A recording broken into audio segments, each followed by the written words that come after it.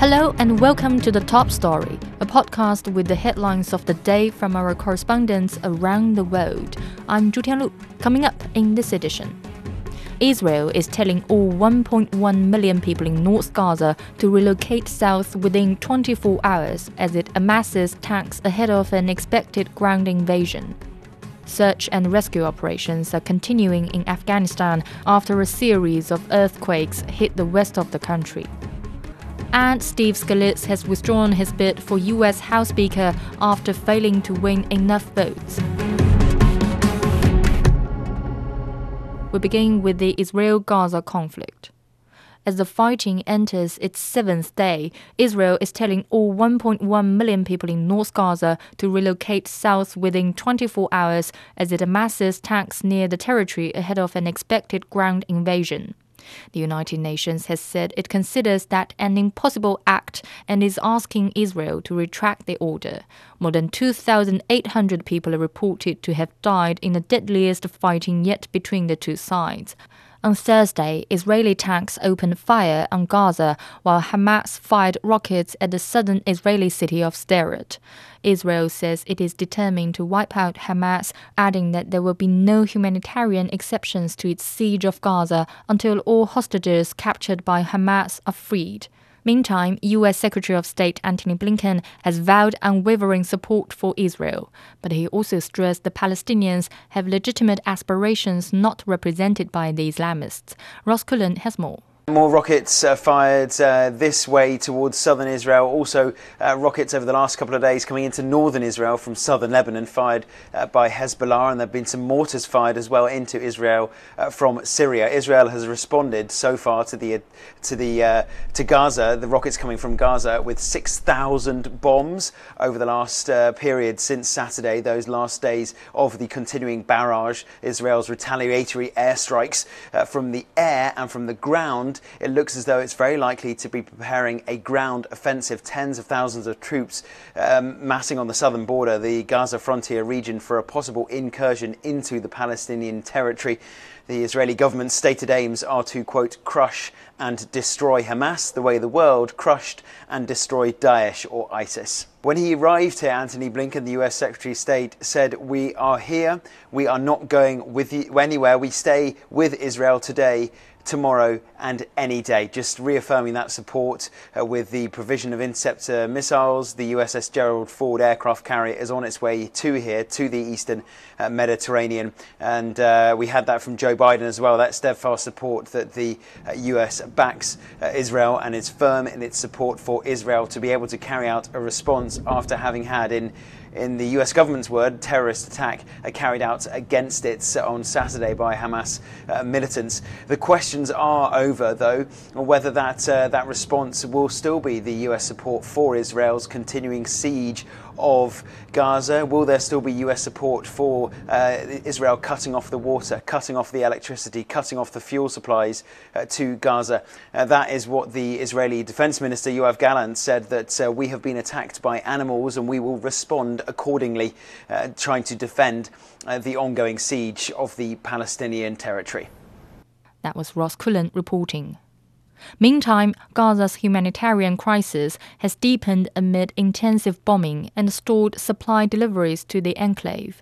John Gambrell reports from Jerusalem. The humanitarian crisis gripping Gaza is worsening by the day amid these relentless Israeli airstrikes following Hamas's unprecedented attack on Israel this past Saturday. Now, Gaza remains blocked in by the Egyptian border and the Israeli border, which remain closed, and it abuts the Mediterranean Sea.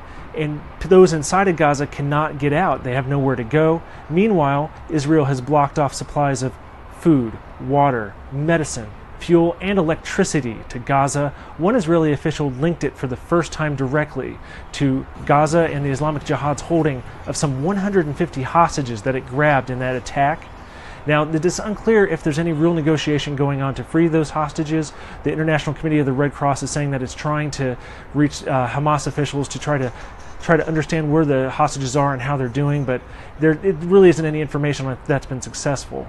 Meanwhile, these airstrikes have just been relentless. They've targeted whole city blocks, reducing homes to rubble, high-rise buildings to rubble, and it's also increased the toll of wounded and the dead. And just by example, Shifa Hospital, which is one of the main hospitals in Gaza, its morgue has run out of space. That means there's no respite for the dead now. They're all lined up in a tent in the hospital's parking lot. That was John Gambrell on the worsening humanitarian situation in Gaza. In Afghanistan, search and rescue operations are continuing following the recent series of deadly earthquakes in the west of the country. An unknown number of people are still buried under the debris in Herat province in the west. Zmarialai Absen has more. Currently, I'm in Ghalmushak, a village of Zindajan district in western Herat province. Damage has also been made to this area, but some of the relief and aid organizations such as the Afghan Red Crescent Society and other UN agencies are on the ground and assisting them as much as possible. But this is not the only village. There are more than a dozen other villages of the same district of Herat province which are in dire need of assistance. Drinking water, food, shelter, tents are the immediate needs that they've been asking as an emergency relief from the de facto government and national and international organizations since last couple of days. I also spoke with the people. They say they are in urgent need because their children are now facing another disaster because they are living under the tents. The wind and dust is all around and they've been suffering a lot. Particularly the nights are chilly and that would be difficult for the children and elderly people. But the de facto authorities are calling upon the international organizations to accelerate their efforts in the affected areas. According to the government authorities, they have been in close relationship with the international organizations and good coordination has been made and all the affected areas will be reached. That's the concern that the people have will not be applied correctly and timely. That was Mariala Absen updating the aftermath of the earthquakes in Afghanistan. Still in Asia, Chinese President Xi Jinping has visited Zhejiang City on his inspection tour of the eastern province of Jiangxi. Sun Tianyuan has the details. Zhejiang, in eastern China's Jiangxi province, is historically known as the gathering place of waters. The ancient city has a history spanning over 2,200 years, and it's been a recurring theme in the work of renowned Chinese poets and artists. Cultural development is one of the major focal points of President Xi Jinping's inspection in Jiangxi province, and this was his first stop on Tuesday, a section of the Yangtze River National Cultural Park located in the city of Zhejiang. And here, President Xi learned about the local community's contribution to the construction of the national park, as well as the work done on ecological restoration along the Yangtze River shoreline. The building of the Yangtze River National Cultural Park began in 2021. It's now attracting attention as more visitors explore the site following President Xi's visit. The park has also become a popular destination for local residents to unwind and enjoy quality family time. Our life is getting better and better. We are happy to live in this city. Children can grow up under the influence of a rich history and culture. And the environment is much nicer than before. President Xi also inspected a petrochemical company in Zhejiang to learn about its green transformation. That was Sun Tianyuan reporting. Turning to North America, Steve Scalise has withdrawn from his bid for U.S. House Speaker after failing to win enough votes. He became the Republican nominee for the job in a closed-door vote on Wednesday. The U.S. Congress has been going without a leader since the historic ouster of Kevin McCarthy over a week ago. Nathan King has more. Now, essentially, we're back where we started again. Now, the latest I'm hearing from Congress is that Jim Jordan may be the one that comes in now and everyone has to coalesce around because it's very embarrassing. Or there's another idea, if no one can agree, and let's face it, that's kind of been what's been going on. And remember, we're talking about a party here within a party just arguing with itself. If not, now, you remember that they had to appoint this Speaker pro tempore, which is Latin for temporary, Patrick Henry. The idea is maybe to make him have more powers or the Speaker for a little bit while the Republican Party can stop eating itself alive, take a breather and nominate someone a few weeks or a few months down the road. The other way of doing it is to reach out to Democrats and say, look, if you give us a few of your votes for a consensus candidate, would that help? But this is unprecedented. We have not seen this in about 100 years. We thought Kevin McCarthy having to face 15 votes in January to become Speaker was unprecedented. They can't even get a vote to the floor at the moment. I think it is already a traumatizing saga because you have the Republicans who really wanted to govern again in the House. They won a slim majority, and this is basically the base of all of it. Not only is it a just terrible example for American democracy, it's a terrible example if they want to get re-elected in next November. And remember, by the way, this coming November, November 17th, the government will shut down automatically if they don't pass some sort of spending resolution. And the clock is ticking. We are about a month away from that. That was Nathan King on the turmoil in the U.S. Congress following Kevin McCarthy's ouster as House Speaker. Families in southern Texas are fearing they may lose their homes and land after President Joe Biden recently decided to resume construction of a border wall with Mexico. Political tensions are on the rise as immigration remains a major issue in the upcoming U.S. presidential election. Frank Contreras reports from Rio Grande City in Texas. Just short of 2 kilometers from the river that marks the barrier between Mexico and the United States, construction of the border wall is underway. In Stark County, Texas, workers who speak Spanish to each other are installing large steel plates in the ground to prevent would-be migrants from digging tunnels under a new series of border walls being built here. U.S. President Joe Biden says Republicans refused to negotiate on the installation of new border walls, and he had no choice but to use federal funds to build border barriers in that part of Texas. But a Texas advocacy group, Friends of the Wildlife Corridor, says Biden did not legally need to waive 26 environmental protection laws. The organization says the new border barriers will prevent the movement of these animals. In this part of Texas, the Rio Grande River marks the borderline between the United States and Mexico. For more than 40 years, Leonel Romero Alvarez has been living here with his family. Wow, He worked for decades as a Stark County deputy sheriff, and on Saturday, he'll be 79 years old. Mr. Alvarez shows us his property, which his family has owned for more than 5 generations. Rio Grande.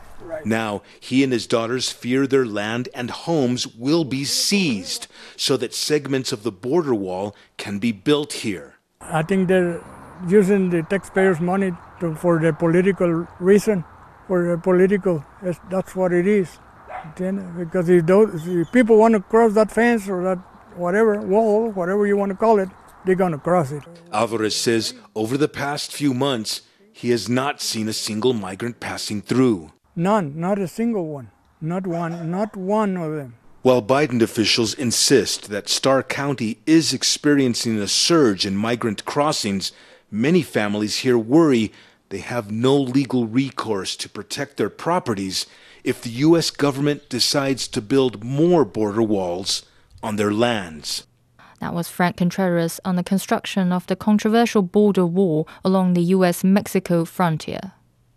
Finally, in Africa, Nigeria is calling on retired nurses and doctors to alleviate a crisis in the nation's healthcare sector.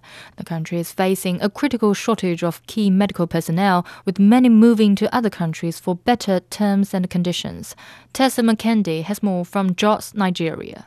64-year-old Unana Samuel retired as a nurse 4 years ago, having served for over 30 years. He is now preparing to go back to work to help cover shortages in the country's struggling healthcare system. Whilst he is happy to answer the call, Samuel wants the authorities to think of the country's long-term future. We elderly ones would not be there forever. The younger ones should take over. Yes, it's a good idea for them to bring us in so that we can teach the younger ones too. But then the government need to get some corrective measures, making their environment good for them to stay and do some work.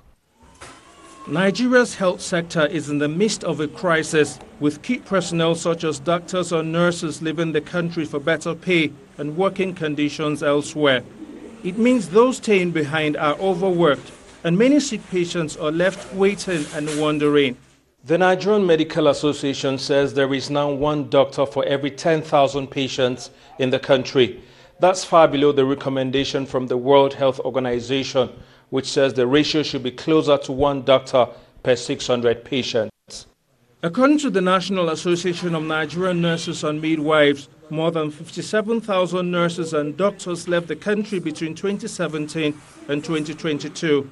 Most of them would like to go to Europe and America, and even in some other African countries, even Saudi Arabia, where they can get better remunerations and better economy. That is why there is mass exodus and what we call brain drain. The Nigerian government is looking at potential solutions to stop the bleeding. In the meantime, it's using retired doctors and nurses as a kind of band aid. But medical experts say such a measure cannot be a long-term solution. They want the government to address the problem rationally and introduce enticements for medical personnel to stay, such as pay increases and better work conditions. If the government goes back to the root cause and strengthens the economy and strengthens the values and norms of the medical profession, there will be no reason for younger people seeking for greener pastures. The government has increased health spending to a record $2.8 billion this year, or about 5.8% of its overall budget. It has also offered a 25% salary increase for health workers and is engaging relevant unions on how to motivate personnel better. But with medical personnel still drifting away in significant numbers, many believe the government needs to do much better. That was Tessa Makende reporting from Nigeria. Recapping today's headlines, Israel is telling all 1.1 million people in North Gaza to relocate south within 24 hours as it masses tanks ahead of an expected ground invasion. Search and rescue operations are continuing in Afghanistan after a series of earthquakes hit the west of the country. And Steve Scalise has withdrawn his bid for US House Speaker after failing to win enough votes. That's it for this edition of The Top Story, a podcast that brings you world headlines every weekday. For more news in politics, business, sports and culture, you can subscribe to The Beijing Hour, a one-hour podcast news magazine program. We welcome and appreciate all ratings and reviews. I'm Zhu Tianlu. Thank you for listening.